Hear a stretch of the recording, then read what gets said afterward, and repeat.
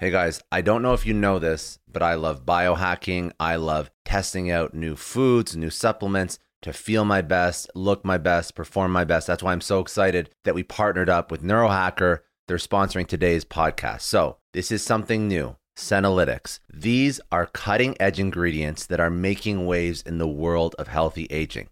If you're looking to optimize your energy, feel your best no matter what your age, you definitely have to start researching this. This is why I'm super excited to be talking about Qualia Senolytics. See, as we get older, these things called senescent cells build up. They're basically old, worn out cells that hang around and mess things up. They cause aches, slow recovery, a general blah feeling. Think of them as zombie cells. Qualia Senolytic gives your body a kickstart to clear those out. Think of it like a deep cleaning for your body on the cellular level, making way for your good cells to thrive. Honestly, before I tried this, I was a bit skeptical, but guys, the difference blew me away. Within a few months, energy levels are through the roof. I felt sharper. My workouts felt better. This middle-aged sluggishness, it's gone. And you can take this middle-aged sluggishness, mostly gone. So if you're ready to fight those aging effects at the source, head over to neurohacker.com/successpod. That's neurohacker.com/successpod for up to $100 off, and use the code successpod for an extra 15% off your order. And just a quick disclaimer, these statements have not been evaluated by the Food or Drug Administration. This product is not intended to diagnose, treat, cure, or prevent any disease. And this review represents my personal experience and opinions and is not a guarantee, promise, or reflection of anyone else's results. I was given free product in exchange for this endorsement.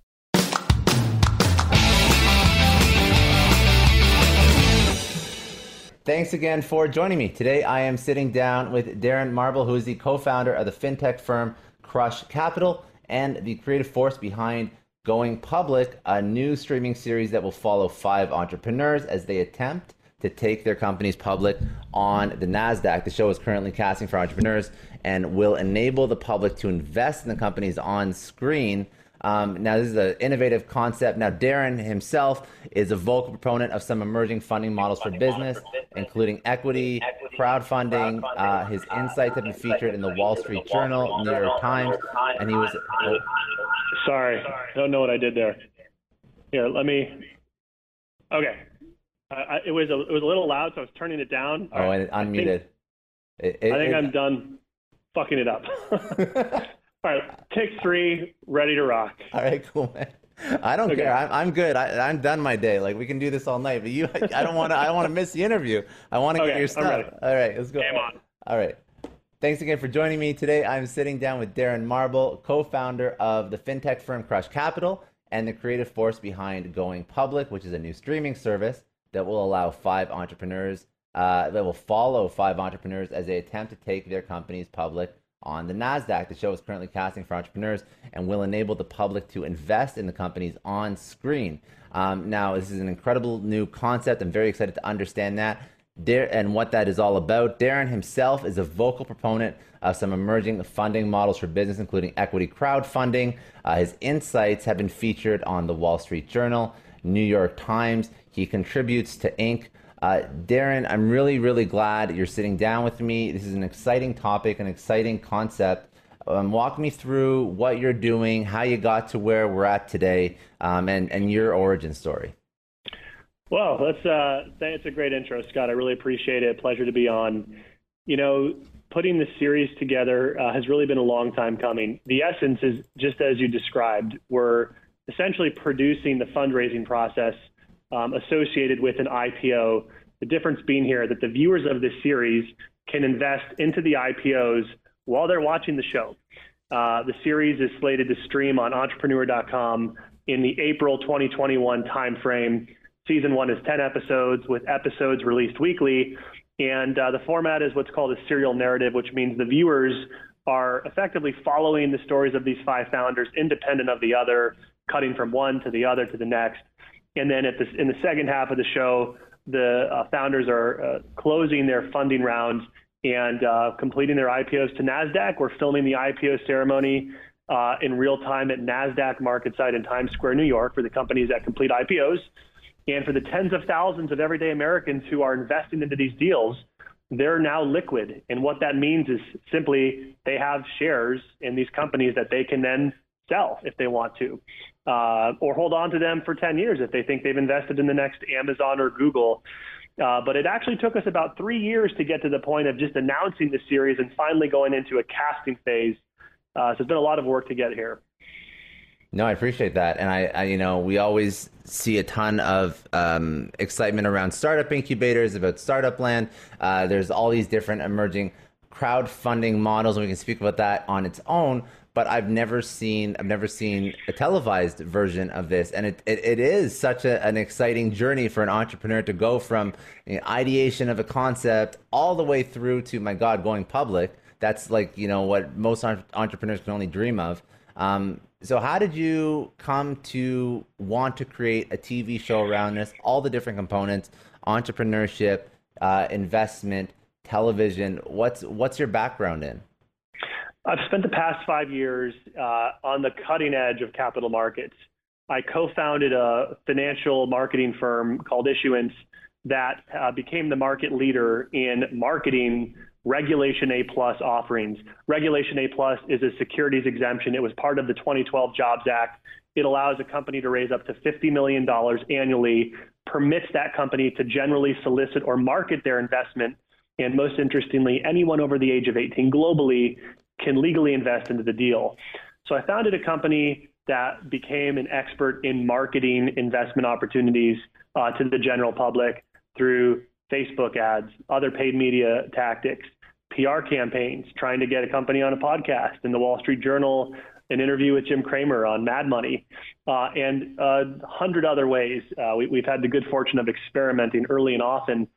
And the problem that we've really been trying to solve all these years is, how do we really democratize investment opportunities? And specifically, how do we democratize the IPO? And what we realized is that to actually democratize the IPO, we needed a vehicle that would make that, or present these investments to millions of everyday Americans, not just a one-off Facebook ad buy or PR campaign, but kind of a intellectual property or an asset that would consistently create mass awareness for the companies, their investments, their products and services. And so we came up with the concept of putting them into a television series, in this case, going public.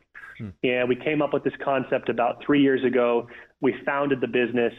And in the last 36 months, we've had to put a lot of infrastructure in place: a production company to produce the series, an investment bank to underwrite the IPOs, a technology platform that allows viewers to very easily click to invest and own securities, and of course distribution, which was the most recent piece that we've achieved by signing a distribution and promotions agreement to have season 1 streamed on entrepreneur.com.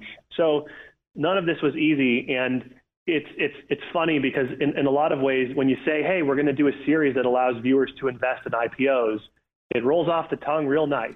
It sounds really exciting. easy. It's super sexy, like the concept. Cool idea. Oh, yeah, I like the idea. Yeah. It turns out to actually get it out there and to do it in a way that is functioning and legal and ethical, we had to bring in a multitude of service providers, which is precisely why, Scott, a show like this does not exist today. The idea itself is simply an idea, and it required a tremendous amount of partnership and strategy and getting a number of companies to all align and work in the same direction to get it to a point where we're now casting, we have distribution, we have production, the tech is ready, and we're really excited to get this series out there. We think it's a game changer, not just for entertainment, but for capital markets in the U.S. and abroad.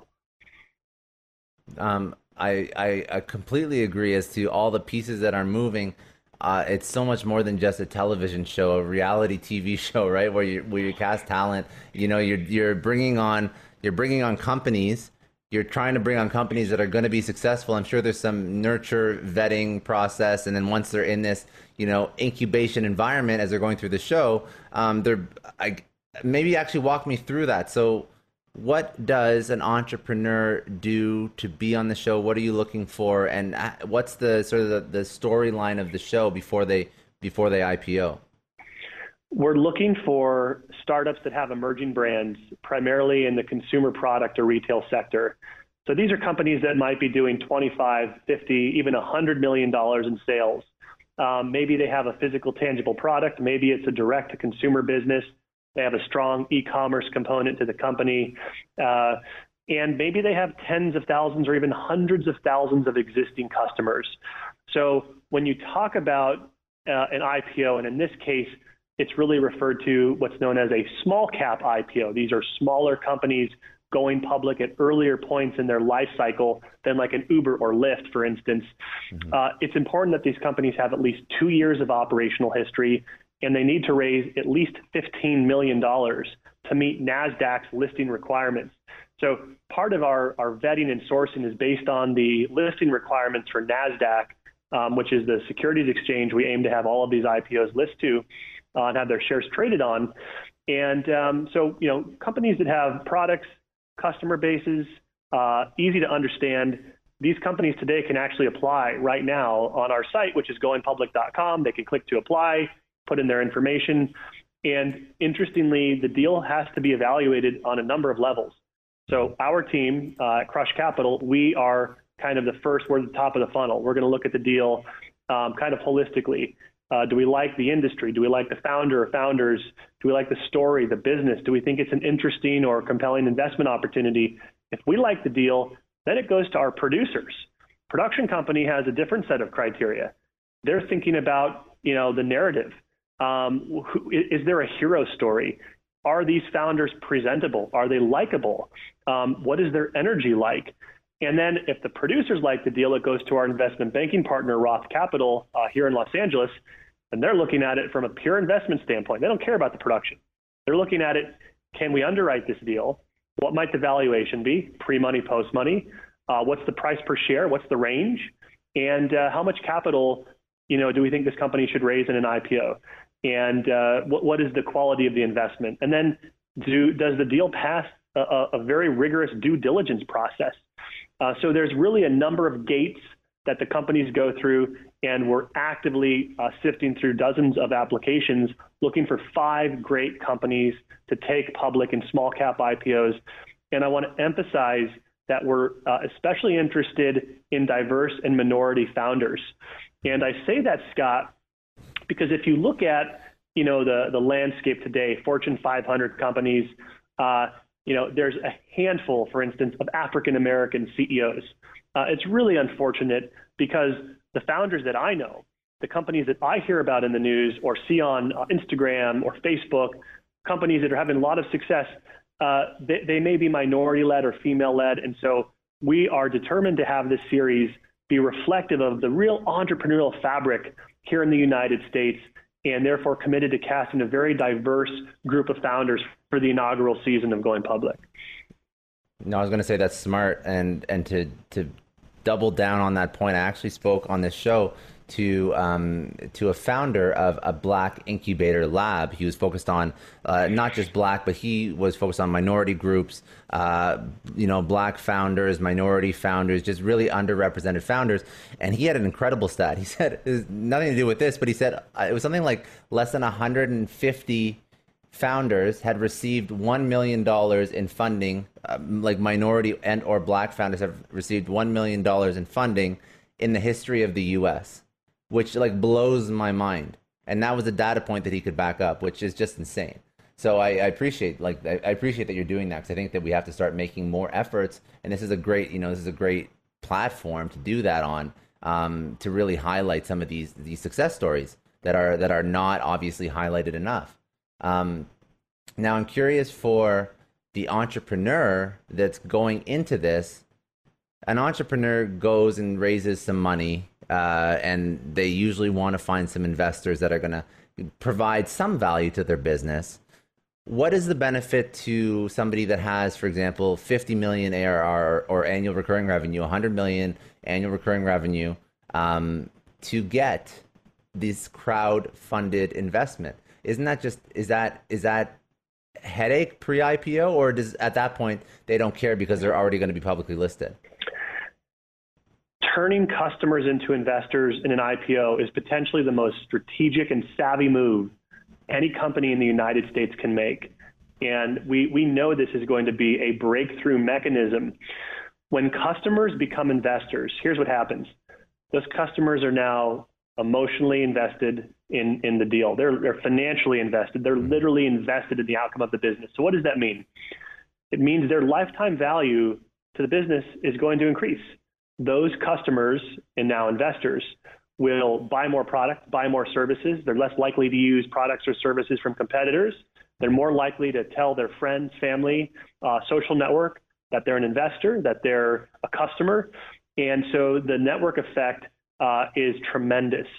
And not only that, but what we've seen over the years, Scott, is that when companies turn customers into investors and those companies end up actually going public, those investors, they tend to act like institutions.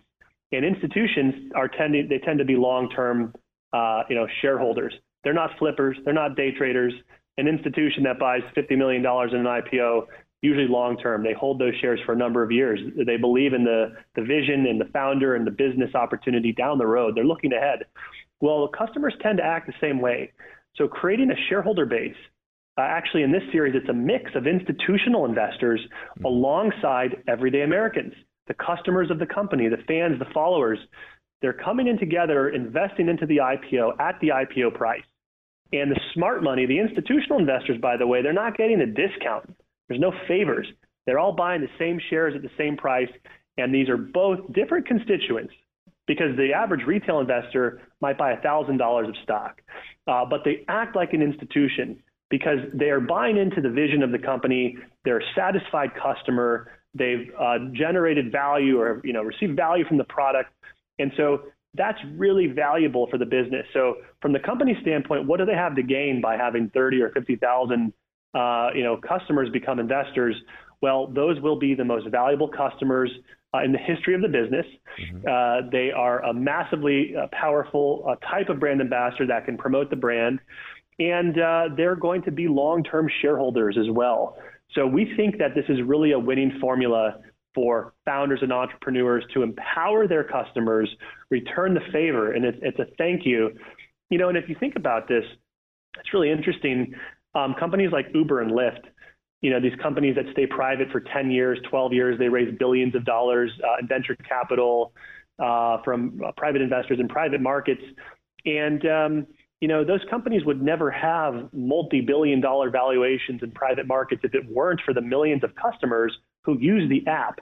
Yet it's the customers who are effectively left out and are always excluded from becoming owners. And you and I, as customers of Uber, for instance, the only thing we could do is buy shares of Uber after it went public. Yeah. Well, by that time, Scott, it's too late. The value's already been realized by the early investors, and you and I end up looking like the suckers because we're now holding shares of Uber that has stayed private for too long. The chances of you and I getting a 5x or 10x on our investment is slim to none. So we're changing that paradigm by allowing customers to become owners in these businesses at much earlier stages in the company's growth and in their life cycle. Yeah, that makes a lot of sense. And I just want to highlight that point you mentioned about, I didn't even think about that, but the point that you can turn your customers into these evangelists early on by getting them to invest financially, that is one of the strongest commercial plays you can have, regardless of your share price, just the whole customer base being your raving fan group and evangelizing your products. I didn't think about that, but that's a huge plus to getting your customers to buy in. So that's a very, very smart point. And I'm just one more question about the show itself, because this all makes a ton of sense, and I think it's a very exciting story that you're going to be telling. When somebody watches this show, what do they see? What do they see? The operations of a $50 million company? Do they see the struggles of a founder, CEO? Do they see the fundraising process, dealing with the lawyers, or what's the actual show look like? It's a great question. So the format is what's called a serialized narrative. Yeah. And what that means is that in episode 1, we're introducing company A and company B, and the founders of these companies spend 12 minutes talking about their backstory, almost nothing to do with the business. Who are they? Why did they become founders? What inspired them to create a business? What problem were they solving? What obstacles did they have to overcome to be successful and build the business that they're now CEO of today? And what that's doing is it's really providing insight into the individual and helping the audience understand the character of the founder, which creates a strong emotional bond.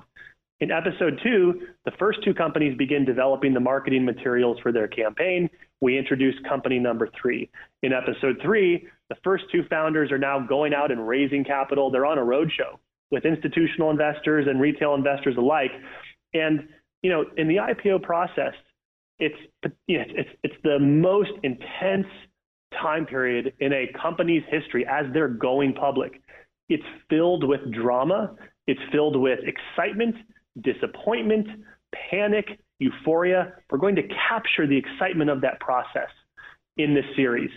And in the second half of the season, the companies closed their IPOs in a staggered close, just like they were introduced in a staggered start. Mm-hmm. And we're filming the IPO ceremony at NASDAQ, and that's the culmination for each of these businesses. We've brought in an incredible production company to help highlight the drama and the excitement of these IPOs and the IPO process. And that company is INE Entertainment. They're based in Studio City. The principals are best known for co-creating and co-executive producing the hit TV series, The Biggest Loser. Mm-hmm. And so when people say to us, well, hey, the IPO process sounds a little dry, and you said, hey, what about the lawyers? Are we going to film the lawyers? What we say is, look, our producers have a credit in one of the most successful television franchises in history, and that's a show about weight loss. They made weight loss exciting. So imagine what they can do with the IPO. I mean, it's a scale and their exercise. Yeah, they found a way to make that really entertaining. And everybody knows Biggest Loser, and they have a brand, and you could buy Biggest Loser branded stuff it's everywhere. Imagine what they can do with the IPO process. So this will be a very entertaining series, and I think we're going to bring out some of that drama and excitement to bring the viewers along the journey right there with the founders as they're going public. Very exciting. This is like my kind of TV, Darren. I want to watch this already. You got to get this filmed. You got to get this because I seriously like this. This sounds very exciting. I've never seen anything like this. I don't think there's anything like this, to be honest, at all. Well, look, I'll tell you what there is. You know, there's Shark Tank, and that's a show that's all I'm thinking. Yeah. We all know Shark Tank, and listen, I'm a fan of Shark Tank. I love that show. I loved it from the moment it came out, and to see the judges critiquing the deal and bickering with each other, it's massively entertainment. There's no denying that. And what we believe is that it's a great show. Shark Tank will always be a great show. The model is outdated. The model is old.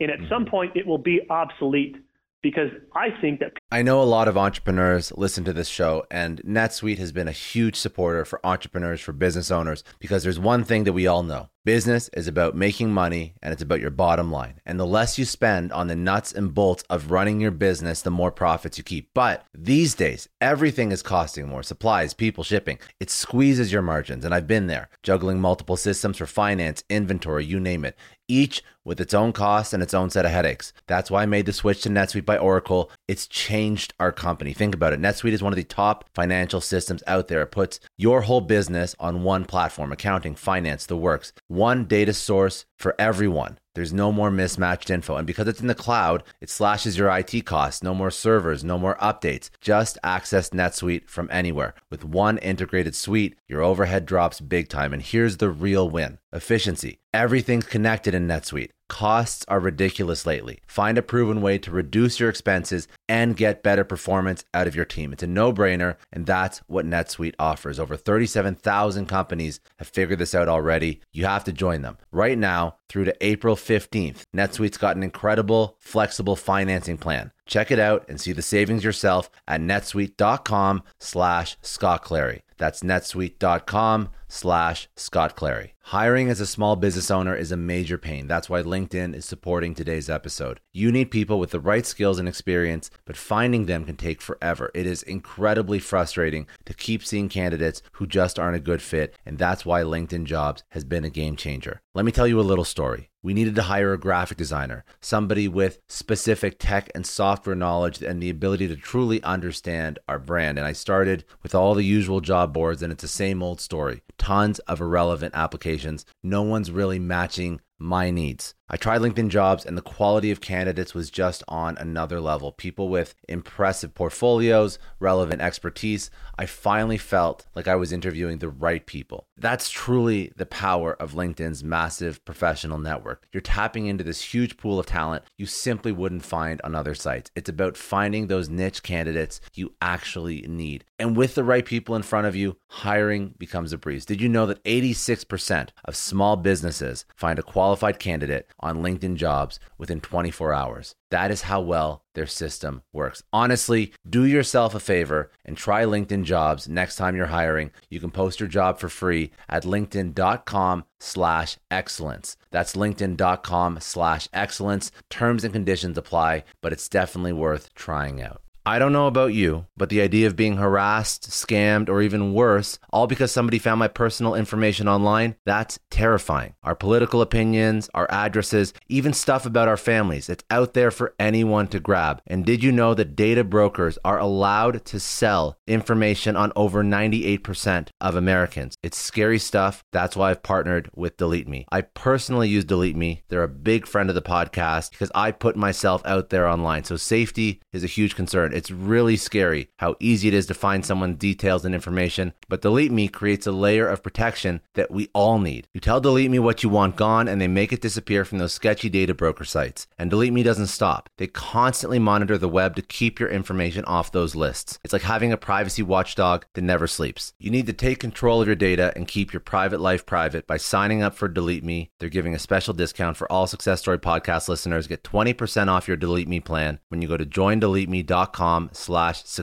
and use promo code success at checkout. The only way to get 20% off is to go to joindeleteme.com/success and enter code success at checkout. joindeleteme.com/success. Hey everyone, I just want to take a second and thank the sponsor of today's episode, Heaven Hill Bottled and Bond Bourbon. Now, I don't have a lot of liquor sponsors on this show. Heaven Hill Bottled and Bond is actually one of my favorites. I've drank it for a few years now, and this is why we actually decided to work together. Heaven Hill Distillery, family owned since 1935, is a great entrepreneur story too. So there's 5 brothers.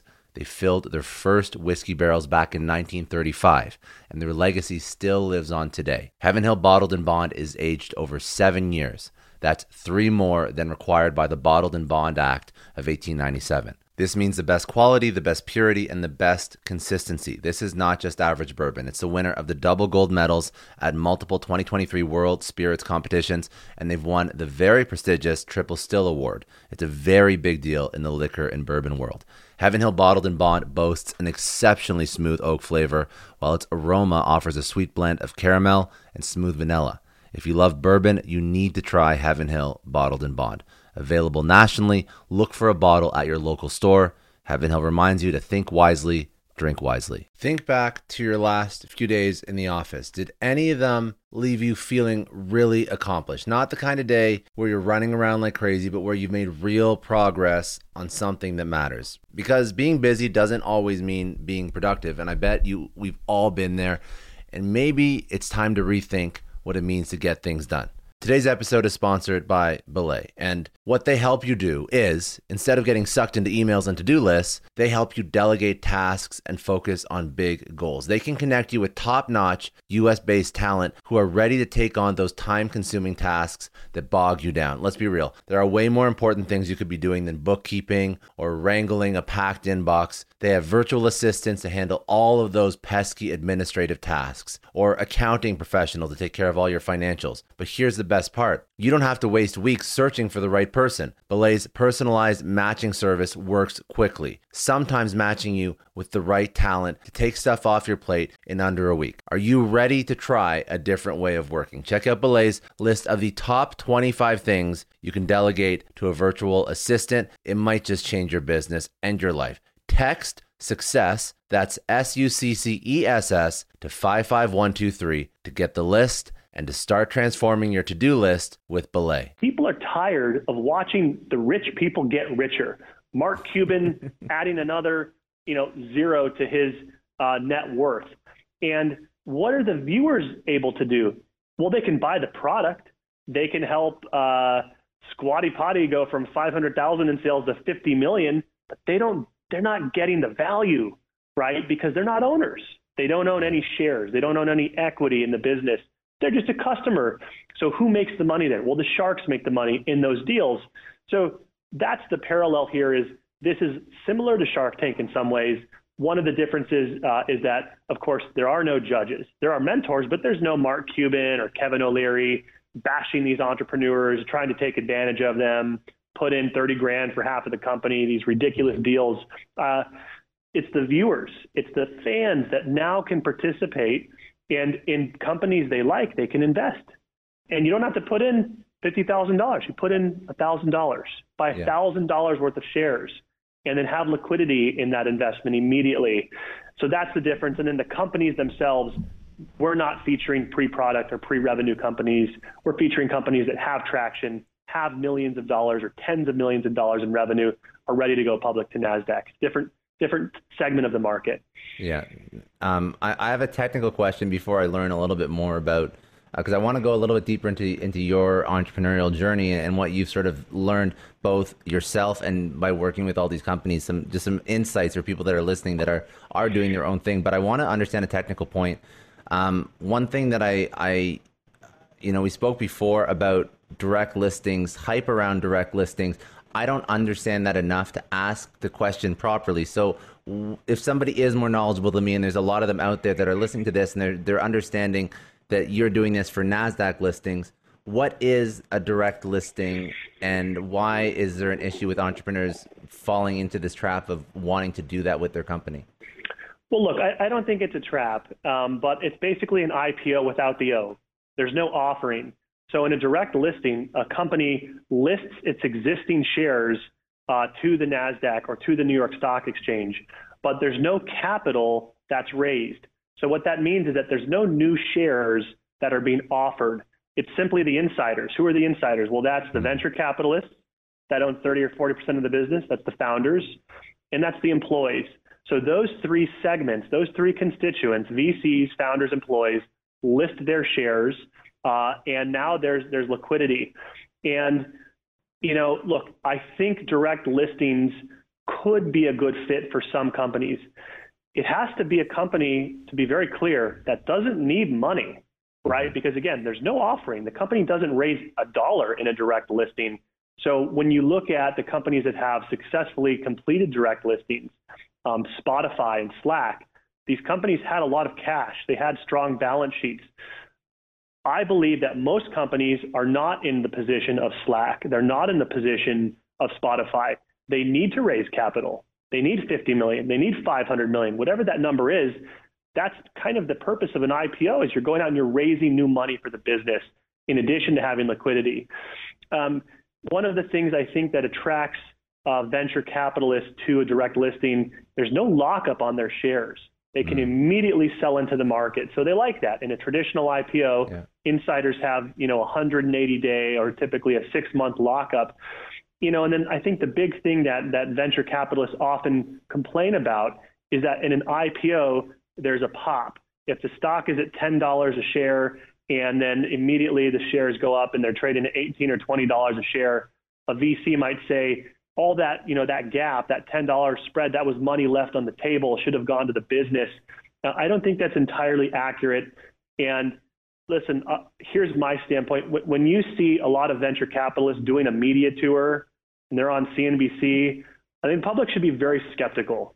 What is this venture capitalist trying to sell me? Or why are they talking about this model? Who wins in that model? Who wins? The venture capitalists win. That's why they like direct listings. Who doesn't win in that model? The customers. Customers don't win. Find me one venture capitalist that will tout the benefits of a direct listing for customers, and you won't find any because there are zero. The direct listing is an insider's game. It benefits the insiders. Those are the holders of stock. Those are the VCs, the founders, and the employees. The customers, again, left out of the equation. So for certain companies that don't need cash, for some companies that have a great brand, and by the way, Spotify and Slack, big brands people know. those types of businesses could be a good fit for a direct listing. But if you don't have that kind of brand, and if you need to raise money, and if you care about your customers, and if you feel your customers deserve an opportunity to participate in the upside of your business, direct listing is not for you. You should be doing an IPO. Hey, it's Scott here. I just want to take a second to thank the sponsor of our show, Teachable. What is Teachable? Well, let me start with this. If 2020 has taught us anything, it's that nothing is for sure. Nothing is a guarantee. Everything was flipped on its head, including our job security. A lot of people realized that brick and mortar had to move online, had to move digital, and those jobs that we've had for 20 plus years weren't so secure. So what do? How do you future-proof? Well, you start your own thing. You build your own business. It doesn't have to be completely replacing your 9-to-5. It could just be a side hustle, but you are finding ways to productize yourself, your knowledge, and things that you can sell to people that can benefit them, that will allow you to bring in multiple streams of revenue and income. So how do we do that? Well, Teachable is the platform that allows you to productize and monetize your knowledge. It allows independent entrepreneurs and creators to build and sell fully customizable online courses and services. You are taking what you know, you are building courses, you're using Teachable, and you are monetizing your years of experience. There are over 100,000 instructors and creators who have transformed their knowledge into world-class courses, and Teachable has paid out over $500 million. To help get you started, as a special offer for everybody who's listening to the podcast today, visit teachable.com/success and enter your email for a free 7-step guide walking you through the exact steps you can take to create your own online school and start making money based on what you already know. That's teachable.com/success. Enter your email for a free checklist to help get your online school started. Got it. Okay. That makes sense to me. Thanks for clearing that up. And that's also something, if founders as well, they rely on the advice of venture capitalists if they're first-time founders, or even multiple serial entrepreneurs. So that's just a note to take home if somebody's telling you differently. I like that point a lot.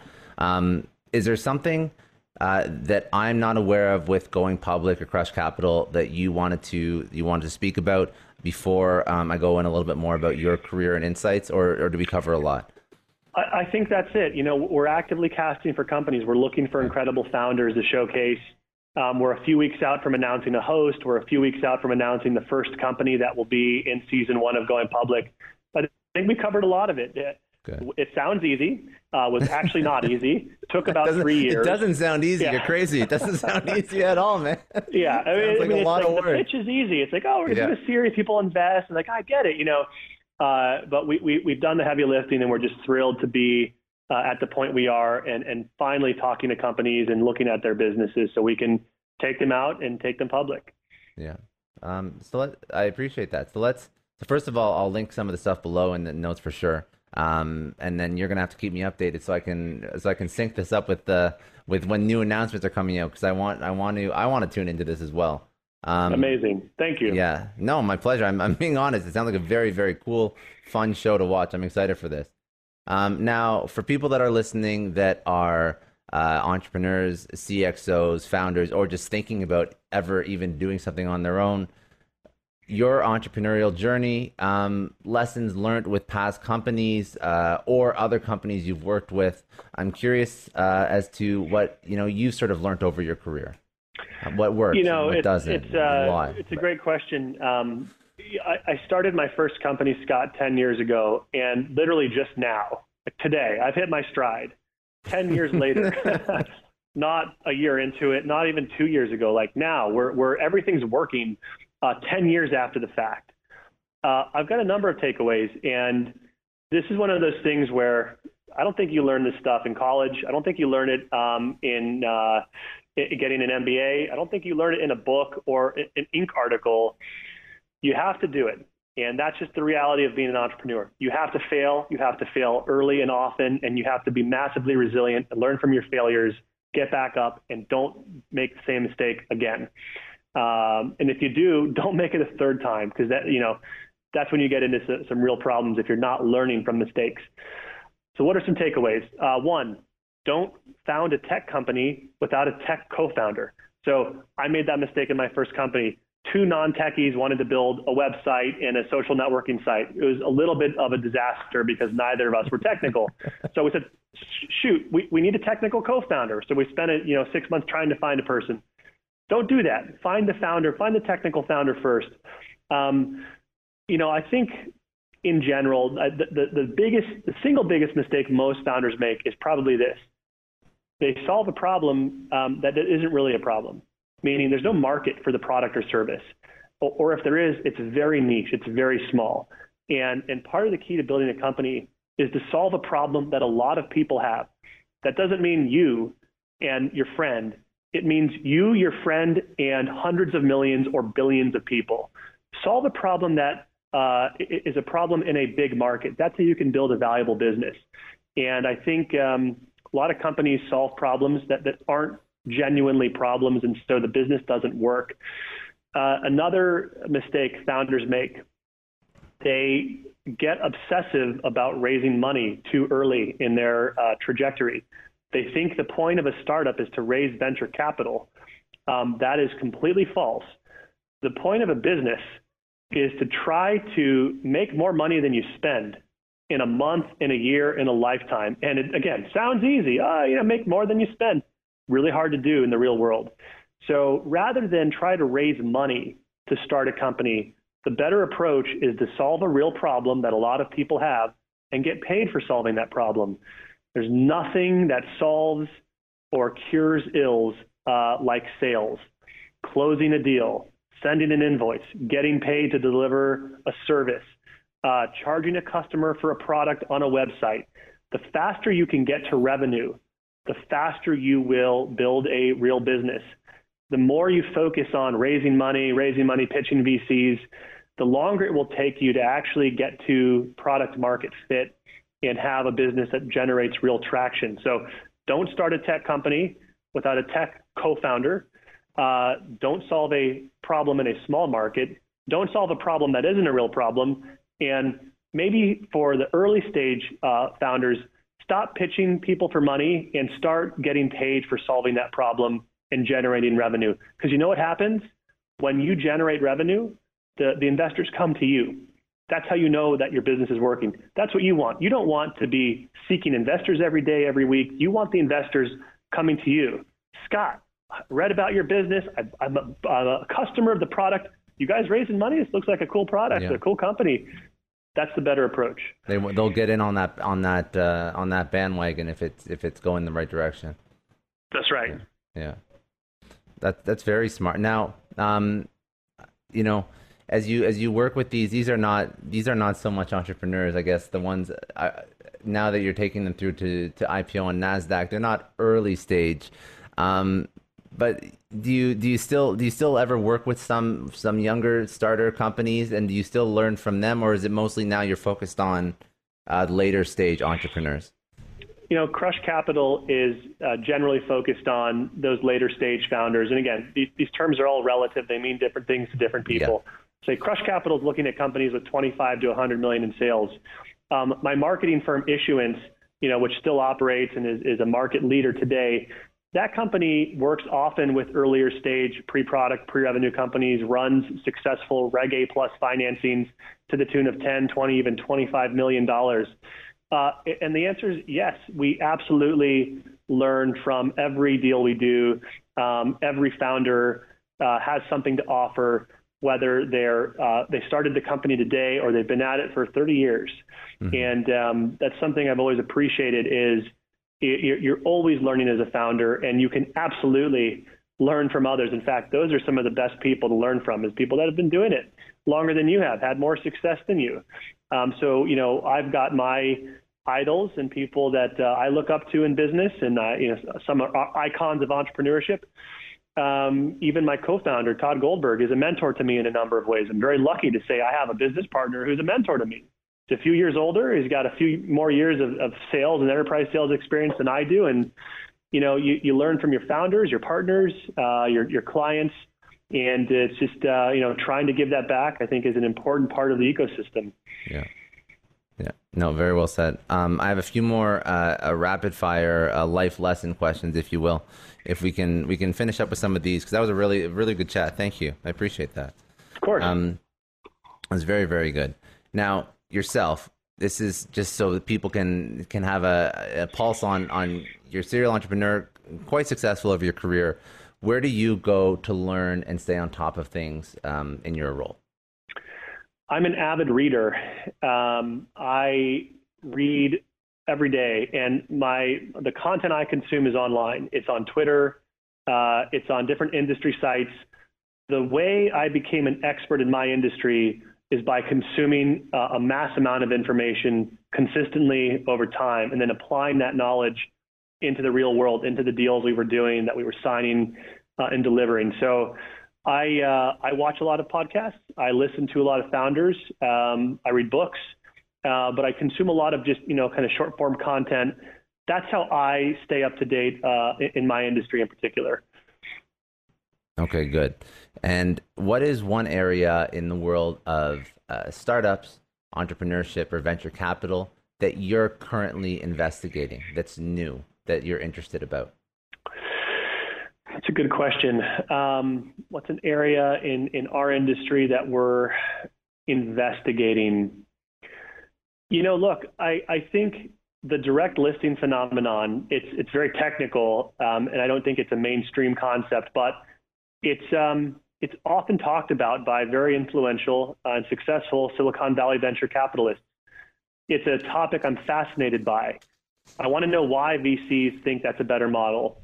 I want to know why they don't like the IPO model. What do they think of our model? Do they believe that customers deserve an opportunity to become investors? So I would say direct listings intrigue me. SPACs, special purpose acquisition companies, intrigue me. Any mechanism that allows a company to go public, list shares, whether they're raising capital or not, be a public company, is something that I'm very curious about and investigating regularly. And a lot of that's coming from VCs in Silicon Valley, and folks like Bill Gurley, and he's written a lot about it and he talks a lot about it on Twitter. And just, trying to be in the dialogue, or at least watching the dialogue. And that's something that's top of mind. Good. What is a lesson you would tell your younger self that would help you get here perhaps a little bit quicker?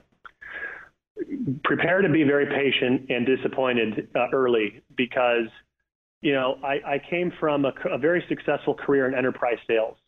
I was selling Oracle software for a decade to Fortune 500 companies. And I was, sourcing and signing multi-million-dollar software and services contracts. And that gave me an overconfidence transitioning into a founder. And I thought that, well, look, if I can sell a CFO on a $3 million Oracle contract, surely I can go out and run a business and raise capital from a VC down the street. All of those things turned out to be very false. And the sales cycle is different. When you work for the world's largest software company, it's actually not that hard to go in and say, hey, go buy this $3 million best in world software package. That's very different than going down the street to a VC and say, hey, I've never done this. I don't have a product. I just met this guy. We're now founders. You want to put money into our business? Is a totally different pitch. So I would just, if I were to talk to my younger self, I'd say be patient, because it's going to take some time to get in the groove. Yeah, good advice as well. And last question, what does success mean to you? Success for us is changing the way that companies go public, and it is seeing everyday Americans have an equal opportunity to invest into companies whose products and services they use in their everyday lives. Americans have been hit especially hard in this economy with COVID. Tens of thousands, hundreds of thousands of companies are now out of business, permanently closed. Americans are looking for a way to get back to normal, a way to recover. If going public can be part of the solution, and we can serve up quality investments to help Americans do that, to get back to normal, or even further than they were before, financially, that's our goal. It's really to level the playing field. And we think that the time is now. Shark Tank model is old. Going public model is the future of capital markets. And we want to have as many people as possible exposed to this series and have an opportunity to make investments in the companies they're interested in investing in.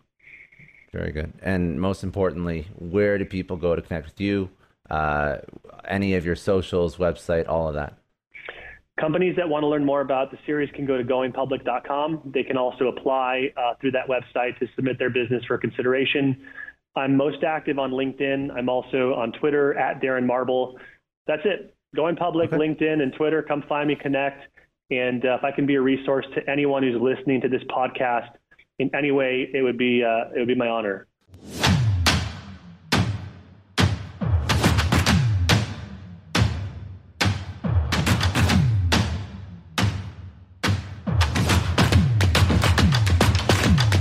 I know a lot of entrepreneurs listen to this show, and NetSuite has been a huge supporter for entrepreneurs, for business owners, because there's one thing that we all know. Business is about making money, and it's about your bottom line. And the less you spend on the nuts and bolts of running your business, the more profits you keep. But these days, everything is costing more. Supplies, people, shipping. It squeezes your margins, and I've been there, juggling multiple systems for finance, inventory, you name it, each with its own costs and its own set of headaches. That's why I made the switch to NetSuite by Oracle. It's changed our company. Think about it. NetSuite is one of the top financial systems out there. It puts your whole business on one platform, accounting, finance, the works. One data source for everyone. There's no more mismatched info. And because it's in the cloud, it slashes your IT costs. No more servers, no more updates. Just access NetSuite from anywhere. With one integrated suite, your overhead drops big time. And here's the real win. Efficiency. Everything's connected in NetSuite. Costs are ridiculous lately. Find a proven way to reduce your expenses and get better performance out of your team. It's a no-brainer, and that's what NetSuite offers. Over 37,000 companies have figured this out already. You have to join them. Right now, through to April 15th, NetSuite's got an incredible, flexible financing plan. Check it out and see the savings yourself at netsuite.com/Scott Clary. That's netsuite.com/Scott Clary. Hiring as a small business owner is a major pain. That's why LinkedIn is supporting today's episode. You need people with the right skills and experience, but finding them can take forever. It is incredibly frustrating to keep seeing candidates who just aren't a good fit, and that's why LinkedIn Jobs has been a game changer. Let me tell you a little story. We needed to hire a graphic designer, somebody with specific tech and software knowledge and the ability to truly understand our brand. And I started with all the usual job boards, and it's the same old story. Tons of irrelevant applications. No one's really matching my needs. I tried LinkedIn Jobs, and the quality of candidates was just on another level. People with impressive portfolios,